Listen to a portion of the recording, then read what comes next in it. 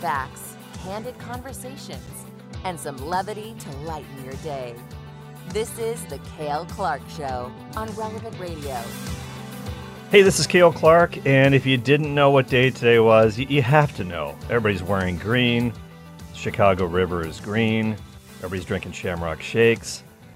Some of you might even be dipping into the green beer. I'm not quite sure, but please, in moderation. But one thing I don't want you to do in moderation is listen to Relevant Radio. You got to listen all the time, and you got to call in right now, 888-914-9149. We got a lot of great stuff to talk about on the show today.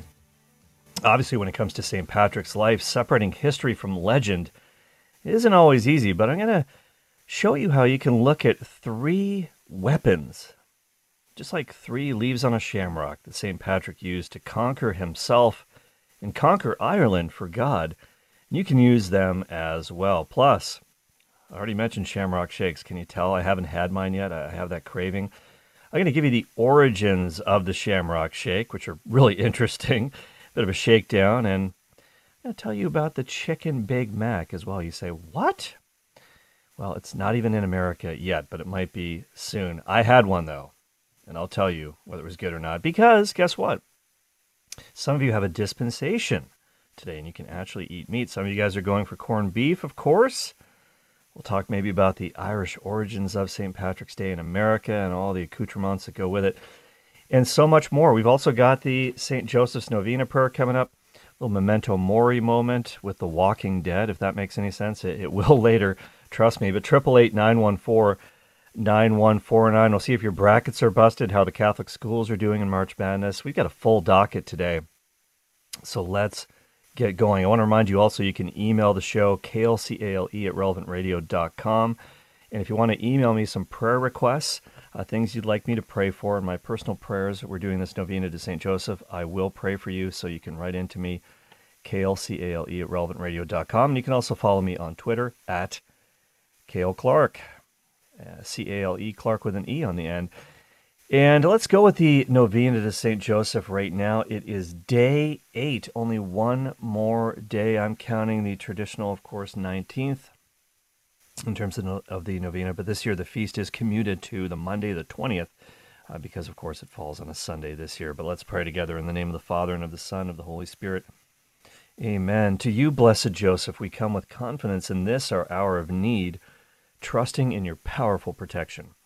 Your loving service to the Immaculate Virgin Mother of God and your fatherly affection for the child Jesus inspire us with faith in the power of your intercession before the throne of God. We pray first of all for the Church, that it may be free from error and corruption and be a shining light of universal love and justice. We ask your intercession for our loved ones in their trials and adversities, that they may be inspired by the love, obedience, and affection of the Holy Family and be to each other a mutual source of consolation and Christian fidelity. We ask your intercession also for our special needs, and I'll pause for a moment for you to pray for those things. And to keep us all under your protection, so that, strengthened by your example and assistance, we may lead a holy life, die a happy death, and come to the possession of everlasting happiness in heaven. Amen. In the name of the Father, and of the Son, and of the Holy Spirit. Amen. Thanks for praying with me, and you're listening to The Cale Clark Show on Relevant Radio. All right, well, of course, today being St. Patrick's Day, I want to talk about three weapons that he used in his life and that we can use as well. This is kind of based off an article I read by Dr. Kevin Vost, writing Catholic Answers magazine, and there's so much that we have to sort out when it comes to the life of St. Patrick himself, because there's so many legends that have sprung up around him. It's hard sometimes to separate truth from fiction. And we do have some things, though, believe it or not. We actually have a couple of things that he personally wrote and left behind. I'm going to tell you a little bit about that in just a second. But here's something that he did say, and this is a quote from St. Patrick himself. He said, quote, "I, Patrick, am a sinner, the most uncultured and smallest among all the faithful. Indeed, many people consider me to be worthless." End of quote. So, wow, that's quite a quote of humility from St. Patrick. And a lot of people who celebrate, and if you do celebrate, once again, do so in moderation. If you're into that green beer, don't get drunk. Drunkenness is a sin. St. Paul writes, "Do not be drunk with wine or green beer." That's not actually in the text. It was discovered in a Gaelic manuscript of the letter to the Ephesians. No, just kidding. It's not. He doesn't talk about green beer, but he does say, "Do not be drunk with wine, which leads to debauchery, but instead be filled with the Spirit." That, of course, applies to beer as well. And G.K. Chesterton said, "We thank God for beer by not drinking too much of it." We've got to have that virtue of temperance, moderation. And there's an old joke. I will tell you this joke, though. Why did they invent whiskey? To keep the Irish from taking over the world. Well, I can say that. I am Irish, so I am celebrating along with you and those who pretend to be Irish today and are wearing green. And you're celebrating this Feast of St. Patrick. But a lot of people, they have no idea. They might be in the parade, but they might have no idea who he really was or the magnitude of things that he really accomplished. And it is incredibly impressive. And by the way, the Irish called him not Patrick, but Padraig. That's how it is in Irish. And you've heard of Padraig Harrington, perhaps, the golfer. He's going to be entered into the Hall of Fame this year. And he actually called himself Patricius. So this is kind of a name day feast for my wife, Patricia. And, of course, Patrick Alog, who's part of our show team. And how could we forget Patrick Madrid? So happy St. Patrick's Day to all of you. But Padraig, Patricius, Patrick, whatever you want to call him, St. Patrick was a man full of surprises. And he wasn't even Irish. He did go to Ireland, of course, but he wasn't Irish by birth. He was Catholic, though. He was Catholic, and he was incredibly adept at evangelism, winning people over, converted an entire nation, an entire country in one generation. And when you think about all the scholars and saints that grew from the Emerald Isle, and for centuries they would evangelize other nations to the ends of the earth. I mean, what incredible fruit came from the life of St. Patrick, especially even in America. And it's sad now that missionaries need to go to Ireland, and that's tragically the state, and not everywhere in Ireland, but I actually have a friend named Padraig. He is Irish, and he and his wife were considering moving back to Ireland. And his wife is not from there, and she's from North America, but she took the kids there, wanted to see what it was like, and unfortunately, she just found it, in terms of the levels of faith, maybe she wasn't going to the right places, but the cities that she was in, it was just non-existent. She tried to go to confession at a local Irish parish, and she was told by the priest, "Lass, I haven't heard a confession in 20 years. And there's no need for that sort of thing anymore." Well, how sad. And it's not that way everywhere, but no doubt there are major challenges in Ireland today. So the ancient lives, there's so many quote-unquote ancient lives of St. Patrick. Oh yeah, Patrick Conley. Welcome to Patrick Conley. Thank you, Thomas, for Thomas Engesser is working the phones for us today, 888-914-9149. I want to welcome Patrick Conley officially to the Relevant Radio crew. And he's the new host of The Inner Life, stepping in for Josh Raymond. And I'm sure you'll really enjoy Patrick's insights, so do check out The Inner Life or check out the podcast for that show. So welcome to the team, Patrick. Can't wait to meet you, hopefully one day in person soon. Now, when it comes to St. Patrick, though, there are all these hagiographies, if you will. And they were written, in the medieval period, and there were a lot of medieval legends that sprung up around him. But again, we have two things that Patrick wrote with his own hand. There's one letter, and it's called the letter to Coroticus.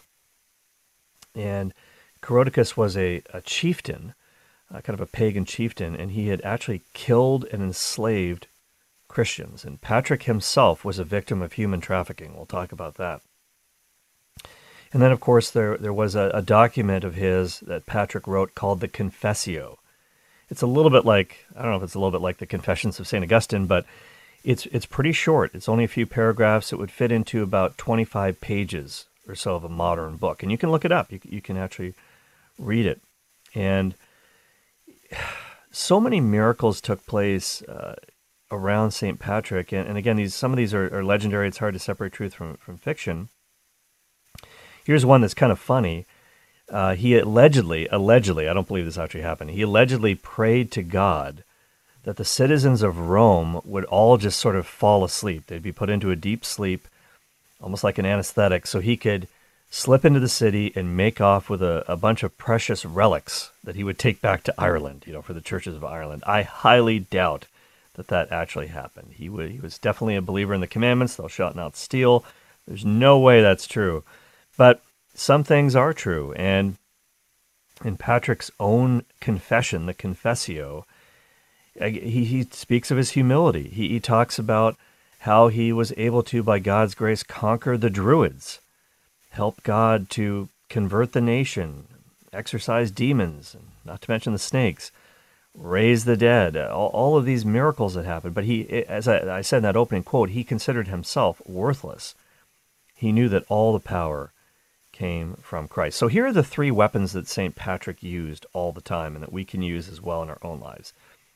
The first weapon that he had was unceasing prayer, according to Kevin Boston. He said that essentially Patrick he wasn't Irish by birth. He was born in Britain, and he actually lived on an estate near a place called Banavem Tabernier. And that word tabernier sort of sounds like the word for tabernacle. And it means the field of tents. And it was called Banavem Tabernier because the Roman legions, the fearsome Roman Empire armies, would live out in tents in the fields as they conquered Roman Britain, what became Roman Britain. Now, St. Patrick was Catholic by birth, and in fact his father was a Catholic deacon.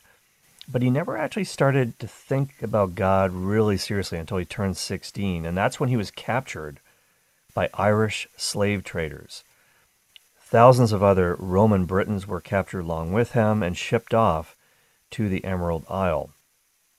And so in some ways he is a patron saint of victims of human trafficking and human slavery, and there are so many in the modern world today, along with St. Josephine Bakhita, who also endured that, her feast day being on February the 8th. But St. Patrick said that when he was in captivity, this is how God opened his eyes and was able to convert his heart. And he was put to work as a slave, as a sheep herder. And how biblical, hey? Tending the sheep. And he prayed night and day, ceaselessly for 6 years. And this is one thing we'll see in the life of Patrick, that there were long periods of time that he had to wait. And he had to marinate, and God is not usually in a rush when it comes to our sanctity, and it's a lifelong process. We don't know how much time we have left. That's why we have to be serious about it all the time. But for 6 years he prayed as he was out in the field with the sheep, and then in the 6th year of his slavery, he heard a voice in a dream, and in this dream, he was told that he would eventually return to his home country. And then the voice in the dream told him, your ship is ready. Your ship is ready. But it's 200 miles away. He wrote that it was 200 miles away. And it was in a place that he'd never been, and he didn't know anybody there. But he took off anyways. He just took off. He ran away. And as a runaway slave, certain death would have been his lot had he been captured. But God, he said, directed his steps. He made the journey without fear, with haste, and the dream came true. He was able to get on a boat. He returned home, and he was kind of received with a hero's welcome. And his family, his friends, they hoped that he would never leave. But after some more years, some more time, God started pulling at his heartstrings and started calling him back to Ireland. He had another dream one night in a vision. A man brought Patrick thousands of letters, and he opened one of those letters in his dream, and he read the first line, and it said, "The voice of the Irish." And then he heard them as if one voice, the people of the woods, the people of the western seas, calling to him, "We implore you, O holy boy, to come here and be with us." And so in this vision, his heart was torn. He wanted to stay home with his family. from whom he had been separated for so long, but he also was thanking God for these prayers that were mystically delivered to him, these Irish pagans that wanted him to come back. And so he said, I'll do it. I will go back to Ireland. But he didn't go back for decades later, many decades. Why? Well, because when he was captured, he really wasn't educated at that point. He was only 16 years old, and he had to learn. He had to essentially enter into studies for the priesthood. And then he not only was ordained as a priest, he eventually was ordained as a bishop. And that was kind of what he needed to go there as an official ecclesial representative of the church, as a member of the hierarchy, as a bishop, to get the church going in Ireland. And so he spent decades in formation. And that's really interesting. He didn't just drop everything and go. He realized that he needed formation. He needed formation in the faith in order to fulfill his mission. And we all do. We all do. We have to keep learning. That's what we try to do on Relevant Radio. Keep you learning, keep you sharp in your faith, because there's so much deformation in the culture. And of course, if you've been to Ireland, and I haven't had the pleasure yet, but we've seen images, at least on television, of the great waves crashing against the shoreline. And the rock of our faith is like that. It can be battered by the waves of the culture. It's not as gritty anymore as it used to be, and the edges are sometimes lost. And so there's such deformation in the culture, like those great waves in the sea, the Irish Sea. We've got to keep our formation intact. We've got to keep learning, keep growing.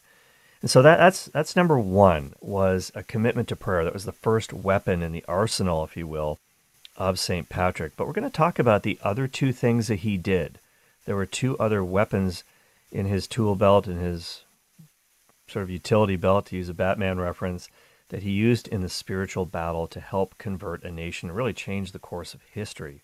It's the Cale Clark Show on Relevant Radio, 888-914-9149. Be right back.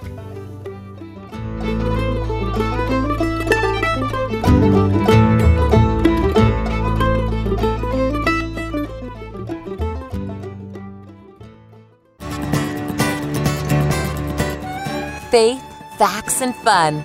It's the Cale Clark Show on Relevant Radio. Hey, welcome back to this program on St. Paddy's Day, 2023, 888-914-9149. We're going through three weapons in the arsenal of St. Patrick that he used to conquer a nation for Christ. Had such an impact on world history. We talked about his unceasing prayer. Prayer was just a major factor in his life ever since his capture, being sold into slavery, getting out of that, getting back home, back to Britain. But then God calls him to Ireland. He says, first, I've got to pray. I've got to be prepared. I've got to get formation. I've got to get myself ordained. He becomes a priest and then a bishop, and then he goes back. And there's a document that he wrote with his own hand, and you can Google it. You can look it up. It's called Patrick's Confessio, the Confessio, and it's only 62 paragraphs long. But here's his second weapon that he used in his spiritual life, just being saturated with Scripture. And Kevin Vost wrote a piece about this, and apparently scholars found more than 300 scriptural quotations or allusions in that short little document. It'd be about 25 pages printed out, 62 paragraphs, the Confessio of St. Patrick. 62 paragraphs, more than 300 citations of Scripture. That's unbelievable. And so when this happens to you, when you are just, imbibing the Bible, instead of your green beer, you're imbibing the Scriptures, guess what? It starts to change the way you think. It starts to affect your relationships in a good way, the way you look at life. But he also read a lot about the church fathers, especially the writings of St. Augustine. And here's an example of how this worked out in his life. Remember before the break, I told you that when he was still a slave, he had a vision, and God said, essentially, I'm going to get you out of here. There's a boat that's ready to take you home. You got to get on it. It's in a city that you don't know a soul in this town, but you got to go there. And Patrick said that it was about 200 miles from where he was. So obviously, historians, scholars, they wanted to find the city. Where is the city where he got on this boat and took off and went home? They couldn't find it anywhere. They just couldn't figure it out. And the reason was because Patrick was actually using something from the Bible to explain it. In Revelation chapter 14, verse 20, it says 1,600 stadia. And that was a stadia was a measure of distance in the ancient world. 1,600 stadia. Well, that turns out to be about 200 miles, 200 Roman miles. Well, and that's why he used that. He's like, it was about 200 miles away. It wasn't really, probably, but he was using a biblical reference. And so it would just kind of get into his everyday life. And that's what happened. And that's how it can happen for us as well. Another example here is in his life, there was a time when, of course, the Druids, the evil Druids, the Druid priests, they warned the King of Ireland that Patrick was coming. And they were obviously a little worried about their job security. Man, if Catholicism really gets hold here, we're done for. So they went to the King of Ireland, and his name was King O'Leary. Not Kevin O'Leary from Shark Tank, but King O'Leary. And they told him, hey, there's this guy Patrick, he's coming, Bishop Patrick. This is not good. Our pagan Druid religion is in jeopardy here. So O'Leary's like, I'll take care of it. So King O'Leary sends a bunch of chariots, and coming up against this army, he thought it would intimidate St. Patrick, and he'd turn around and go home. Didn't happen. When Patrick saw the chariots, instead, he said this, some boast of chariots and some of horses, but we boast of the name of the Lord our God. And that's a quotation, of course, from Psalm 20, verse 7. So he was able to hide Scripture in his heart. He read it constantly, meditated on it. And when the situation came up, the right verse would also kind of pop up. The Holy Spirit would bring it to his mind and give him the right attitude to deal with his challenges. Okay, so that was number 2, just being saturated in Scripture. So unceasing prayer, being saturated in Scripture. What was the third weapon that St. Patrick used? It was perseverance. Perseverance. This is really, really important. Kind of reminds me of one of my favorite movies, The Dark Knight. It was the second installment in the Christopher Nolan Batman trilogy. And of course, that's when the Joker, played by Heath Ledger, wins the Oscar for it posthumously. He's just terrorizing Gotham City, and Bruce Wayne / Batman, he's about to give up. He's about to give in to the Joker's demands. He just does not see a way out. I don't want to spoil the movie. I won't tell you what happens, but there's a great conversation between Christian Bale, who plays Bruce Wayne, Batman, and Michael Caine, who of course plays Alfred, his trusty butler.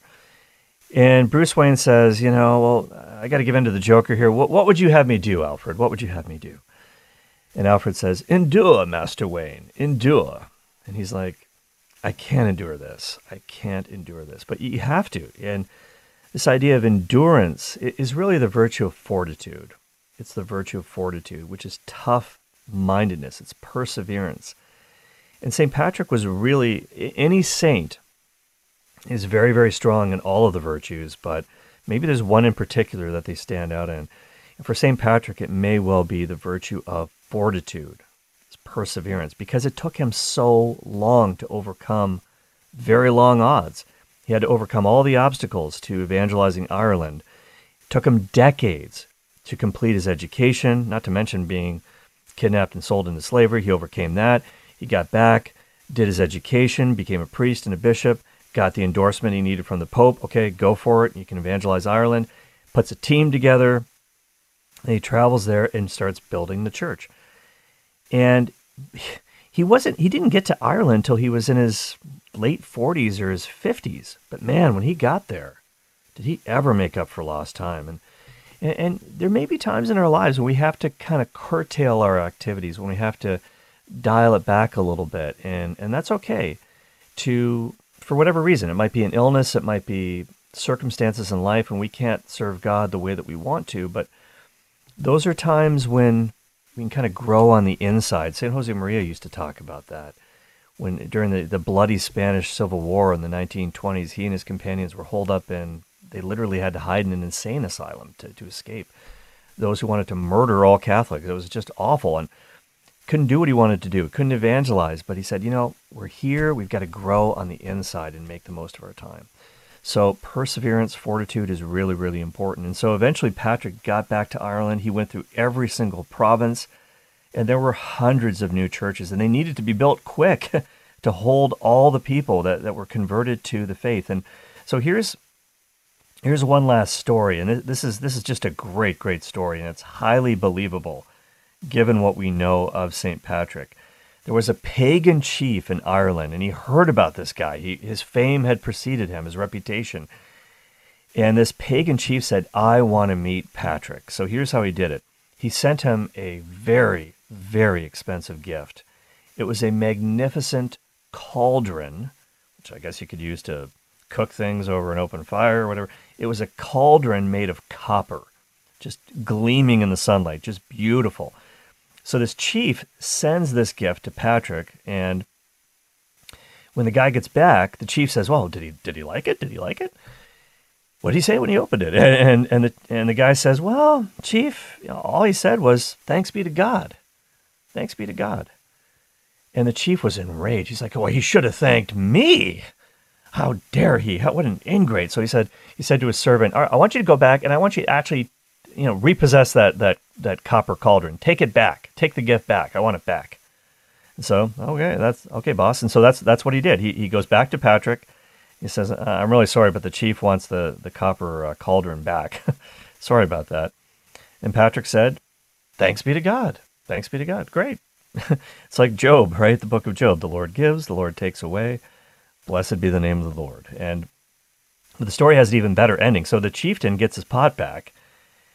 And then he's like, wow, okay, if this guy thanks God when he gets a gift, and he even thanks God when a great gift is taken away from him, that's a guy I want to meet. Now he's got me really intrigued. So he does set up a meeting, and he gets evangelized by Patrick. He gets converted, and so all of the chief and all of his people become Catholics.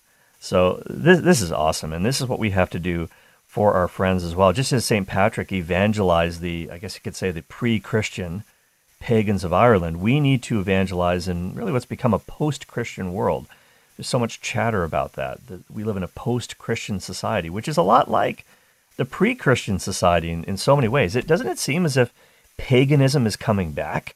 Paganism is on the rise, and people's behaviors, their activities, their denial of the divine. And as one writer said, we live in a culture of highly skilled barbarians. Yeah, we know stuff. We're very technological, but we are back in barbarian times. People are denying reality, the very fabric of reality itself, and trying to bend everything to their whims, the human body, you name it. So we have to re-evangelize the world, including Ireland. And so, St. Patrick, pray for us. You're listening to The Cale Clark Show on Relevant Radio. 888-914-9149 is the number to call if you have a take on that. Well, some of you are drinking the green stuff today, and some of you are drinking Shamrock Shakes. And I have to tell you this. I have to share with you the origin of McDonald's Shamrock Shakes. I love Shamrock Shakes. If you're not into mint, if you don't like mint flavors, Shamrock Shakes are probably not for you. But this is really cool. These are 10 facts that you didn't know about the Shamrock Shake. It was actually created in 1967 by a guy named Hal Rosen, who was actually an owner of a McDonald's franchise in Connecticut. And he just kind of mixed it up on his own in celebration of St. Patrick's Day, and he actually debuted his little confection in 1970. So he thought of it in 1967. 3 years later, puts it out there, and it becomes a smash hit. It starts spreading across all of the McDonald's locations. Now, back in 1974, proceeds from the sales of Shamrock Shakes actually helped build the very first Ronald McDonald House in Philadelphia. And this kind of got going. And by the way, I got this information from the Ronald McDonald House website. They've kind of archived all this. And there was a gal who was the daughter of a player for the Philadelphia Eagles NFL team. And she had fallen ill with leukemia. And there was a local McDonald's owner in Philly who wanted to help her. And actually, it was Hal Rosen. It was the same guy who invented the Shamrock Shake in Connecticut. So Ray Kroc, the founder of McDonald's, and by the way, I hadn't seen the movie The Founder, starring Michael Keaton as Ray Kroc. I've always wanted to watch that. I don't know if it's any good. 888-914-9149 9149. Producer Jim says it's good. I should check that out. Does he say I'm Batman at any point during the... does he look over to the counter at a customer and say, I'm Batman? No. Apparently he did that when he was playing the Vulture in one of the recent Spider-Man movies. He cracked up... what's the guy's name who plays Spider-Man now? The young guy. Oh my gosh, I sound like I'm completely disconnected from... Who plays Spider-Man now? Let me know. 888-914-9149. It'll come to me. I'm just drawing a blank right now. But anyway, so when he was playing the Vulture, apparently he cracked this guy up during a fight scene, and he said to him, I'm Batman. Anyways. So Ray Kroc, the actual Ray Kroc, who really was responsible for getting McDonald's as widespread as it is. So Ray Kroc, this guy Hal Rosen, who invented the Shamrock Shake, and the Children's Hospital of Philadelphia, along with the Philadelphia Eagles, they all got together, raised enough funds to help open the first Ronald McDonald House. It was basically paid for with Shamrock Shake sales. And now they obviously help millions of families with sick kids, and the families can live together near their hospital treatments, and they get what they need. So that's another interesting fact. Fact number 3. I didn't know this. I don't remember this at all, but McDonald's actually introduced a Shamrock Sundae to go along with the shake in 1980. And it was vanilla soft serve with mint green shamrock syrup. Obviously, that has been discontinued. For you, everyone listening in the Chicagoland area, you might remember this. Back in 2010, the world's largest Shamrock Shake was poured into the Chicago River, which obviously is dyed green for St. Patrick's Day. And there was a $10,000 donation that came in to build a new Ronald McDonald House in the Streeterville neighborhood of Chicago. And to celebrate that, they had a 24-foot tall Shamrock Shake tipped over and poured into the Chicago River, which obviously made it a lot more creamy than it was, I guess. So I don't know if you remember that, Chicago people, but you can call in Chicagoans, 888-914-9149. You know, it didn't go nationwide. The Shamrock Shake didn't go nationwide until 2012. Wow, that's hard to believe. I certainly remember having them growing up in Canada, so it's hard to believe that they didn't have Shamrock Shakes all across the U.S. In 2017, they did another experiment. They added chocolate to it. It was, I don't know how I feel about that. Although mint chocolate's hard to beat that combination, but because it had chocolate syrup in it as well as, of course, the regular mint flavor, I can't believe they did this, but McDonald's commissioned a limited edition straw that was built by aerospace and robotic engineers. This was the highest and best use of their time and talent. They created the revolutionary straw, capital STRAW, which obviously stands for something, I don't know what. But this was the most scientifically ideal way to enjoy the chocolate Shamrock Shake. And here's how it works. So you use this special space-age straw, and you would get 50% chocolate and 50% mint in each sip. I don't know how they pulled this off, but that's pretty incredible tech. This is important stuff, saving the world here. Anyways, here's another fact. Given the ties of the Shamrock Shake to the Philadelphia Eagles and Ronald McDonald House in Philadelphia, they actually offered it twice in 2019 in that city, once during the regular Shamrock season and once to commemorate the beginning of the NFL season in September. How about that? Fact number 8 of things that you never thought you'd need to know about Shamrock Shakes. Before they went national, in 2018... Oh, no, that's not even a good fact. All right, I'll keep going. Number 9. Okay. It's now in Ireland. They should have done that in the very beginning. I can't believe that. And here's the last fact. It celebrated the 50th anniversary in 2020, so it's now 53 years old. And at that point, for the 50th anniversary back in 2020, they had another special edition, the Oreo Shamrock McFlurry. So, hey, now that you are all caught up on your Shamrock Shake history and factoids, we'll go to the phones. Let's go to Vanessa calling from Anaheim. Hi, Vanessa. Hi. How are you? I'm super nervous. Great. What's on your mind? Oh, I was just calling you because we're asking about who plays Spider-Man, and I Yes. thinking of Tom. It's Tom Holland. Yeah. I knew that. I blanked out the Whew, the hard drive kind of failed there for a second. So yeah, Tom Holland, exactly. And of course, Zendaya plays Mary Jane, right? So how about that? So thank you, Vanessa. How old are you, Vanessa, by the way? I'm You're 16. You're 16. Well, hey, thanks for listening to the Cale Clark Show. Really, really, really appreciate that. Vanessa is Vanessa calling from Anaheim, California, and she helped jog my memory. And I needed to drink a Shamrock Shake and get my brain going. And yes, it was Tom Holland. I was thinking, of course, there's Tobey Maguire, and then Andrew Garfield, and then, of course, now Tom Holland, who's British, and he does a great American accent in the Spider-Man films. How about that? All right. Let's go now to Keith in Minnesota. Hi, Keith. Hey, how's it going? Good, good. Yeah, I heard you got the actor's name, so that's fine.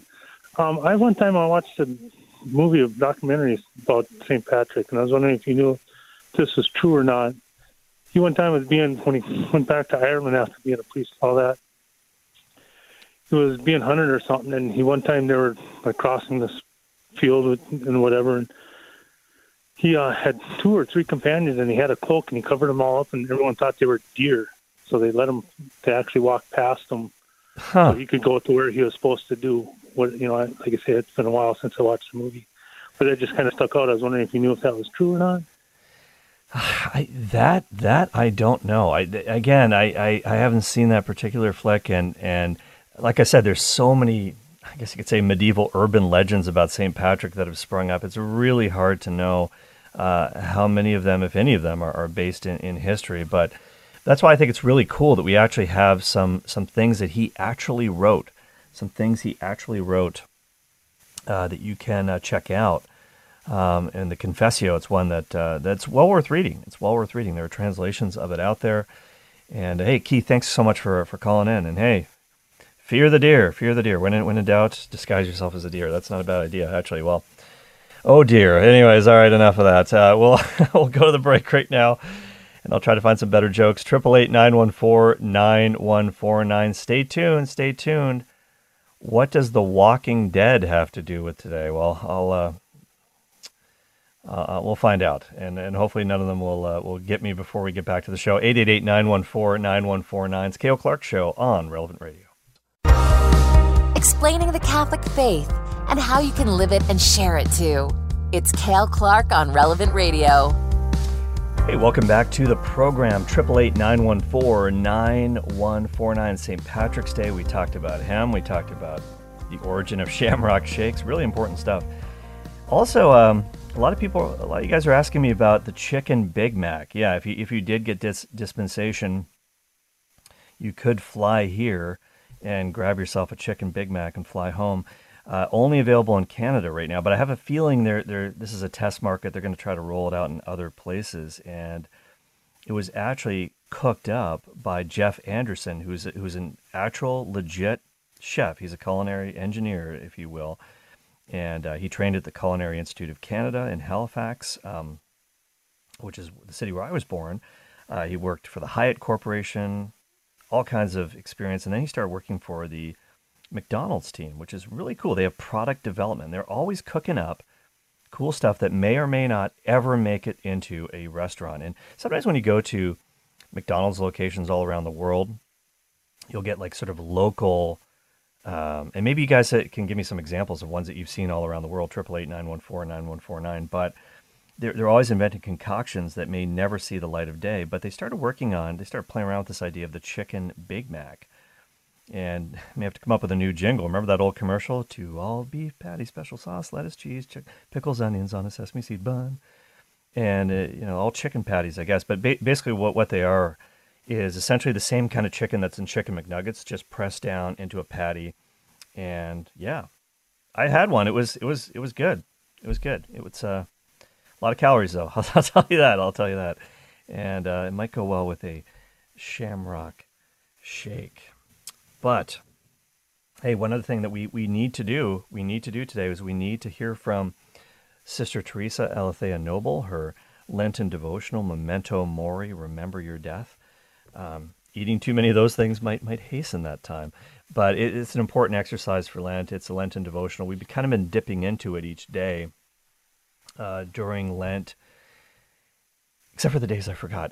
So sometimes we just have so much going on.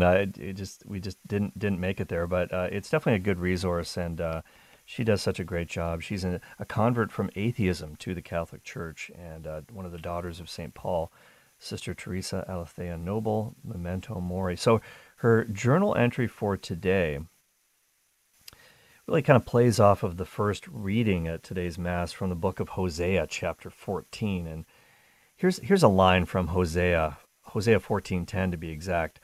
Straight are the paths of the Lord, the just walk in them, but sinners stumble in them.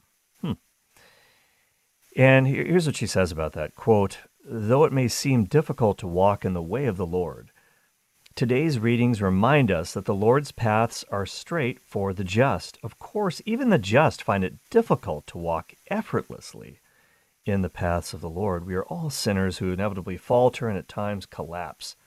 We're especially prone to fall when we lack trust in the power of God's grace. But Jesus always extends his hand, ready to keep us from stumbling and to lift us up. But sometimes we prefer to remain in sin. Rather than accept help, we remain on the ground, our faces in the dust. And here's where The Walking Dead comes in. She says, we close ourselves into a casket when we stumble into serious sin and choose not to get up. Lingering in sin turns us into corpses before our bodies are lowered into the grave. And it's so true. When we commit mortal sin and the life of God is cut off from our souls, it's a little bit like we're the walking dead. This is what happened to Adam and Eve. And again, there's always a grain of truth in the lies of the devil. And we did a show earlier this week called The 10 Things That You Need to Know About Overcoming the Devil from Scripture, the 10 scriptures you need to know about this. So check that out. 10 things the Bible says about the evil one. To be forewarned is to be forearmed. Check the podcast for that. But one of the things he said to our first parents was, eat the fruit. Did God really say? I mean, he's always kind of questioning Scripture, questioning God's voice. You're not going to die. And he was kind of right, because they didn't physically die, but they did die spiritually, which was far worse. And from that moment, they were kind of the walking dead. They were alive physically, but dead spiritually. And this is what can happen sometimes. And Sister Teresa says that when we sin seriously, it turns us into corpses even before our bodies are lowered into the grave. Now, The Walking Dead, I'd never got into that show. I am not into zombie shows, people fearing the zombie apocalypse. My wife, she just absolutely loved it. I've got a brother-in-law who's totally into it. Can never do it. Just nothing appeals to me. But at any rate, if you're a fan of that, I'm sorry. 888-914-9149. But she says this, Sister Teresa, quote, we may appear young, healthy, and beautiful, but it's just a facade, like the makeup that a funeral director paints on a corpse. When this happens, we cannot rise on our own strength.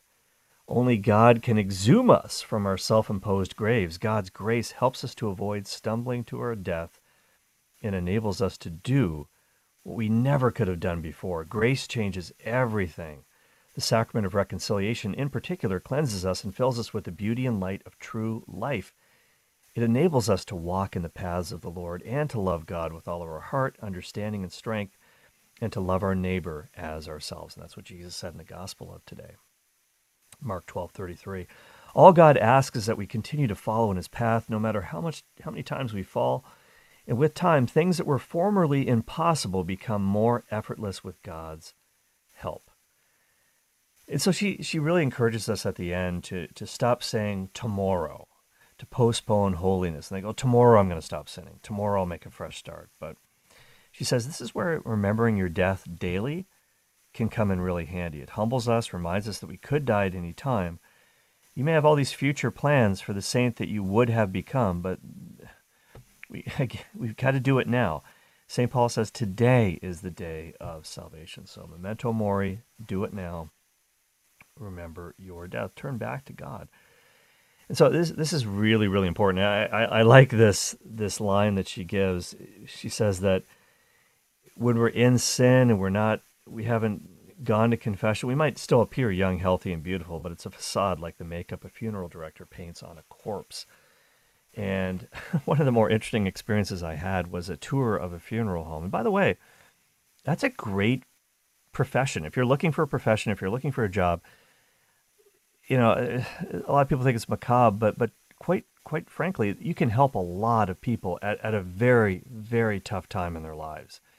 If you're a solid Catholic, this is a great ministry, and you'll always have clients, of course, number one. But when I was in the Protestant seminary, we did a tour of a funeral home and with some of the students, and it was an interesting experience. Went down into the basement where they dressed the bodies. Ooh, it was a lot of work goes into it. Let's put it that way. It almost made me think, I don't know. Maybe I'll go closed casket. I really don't necessarily want my jaw wired shut or anything just for show. I've already said too much. This is some of you are getting ready for dinner, but your corned beef. But hey, but it truly is an important ministry. And again, I think more people should consider this as a career. You can really help people in their hour of need.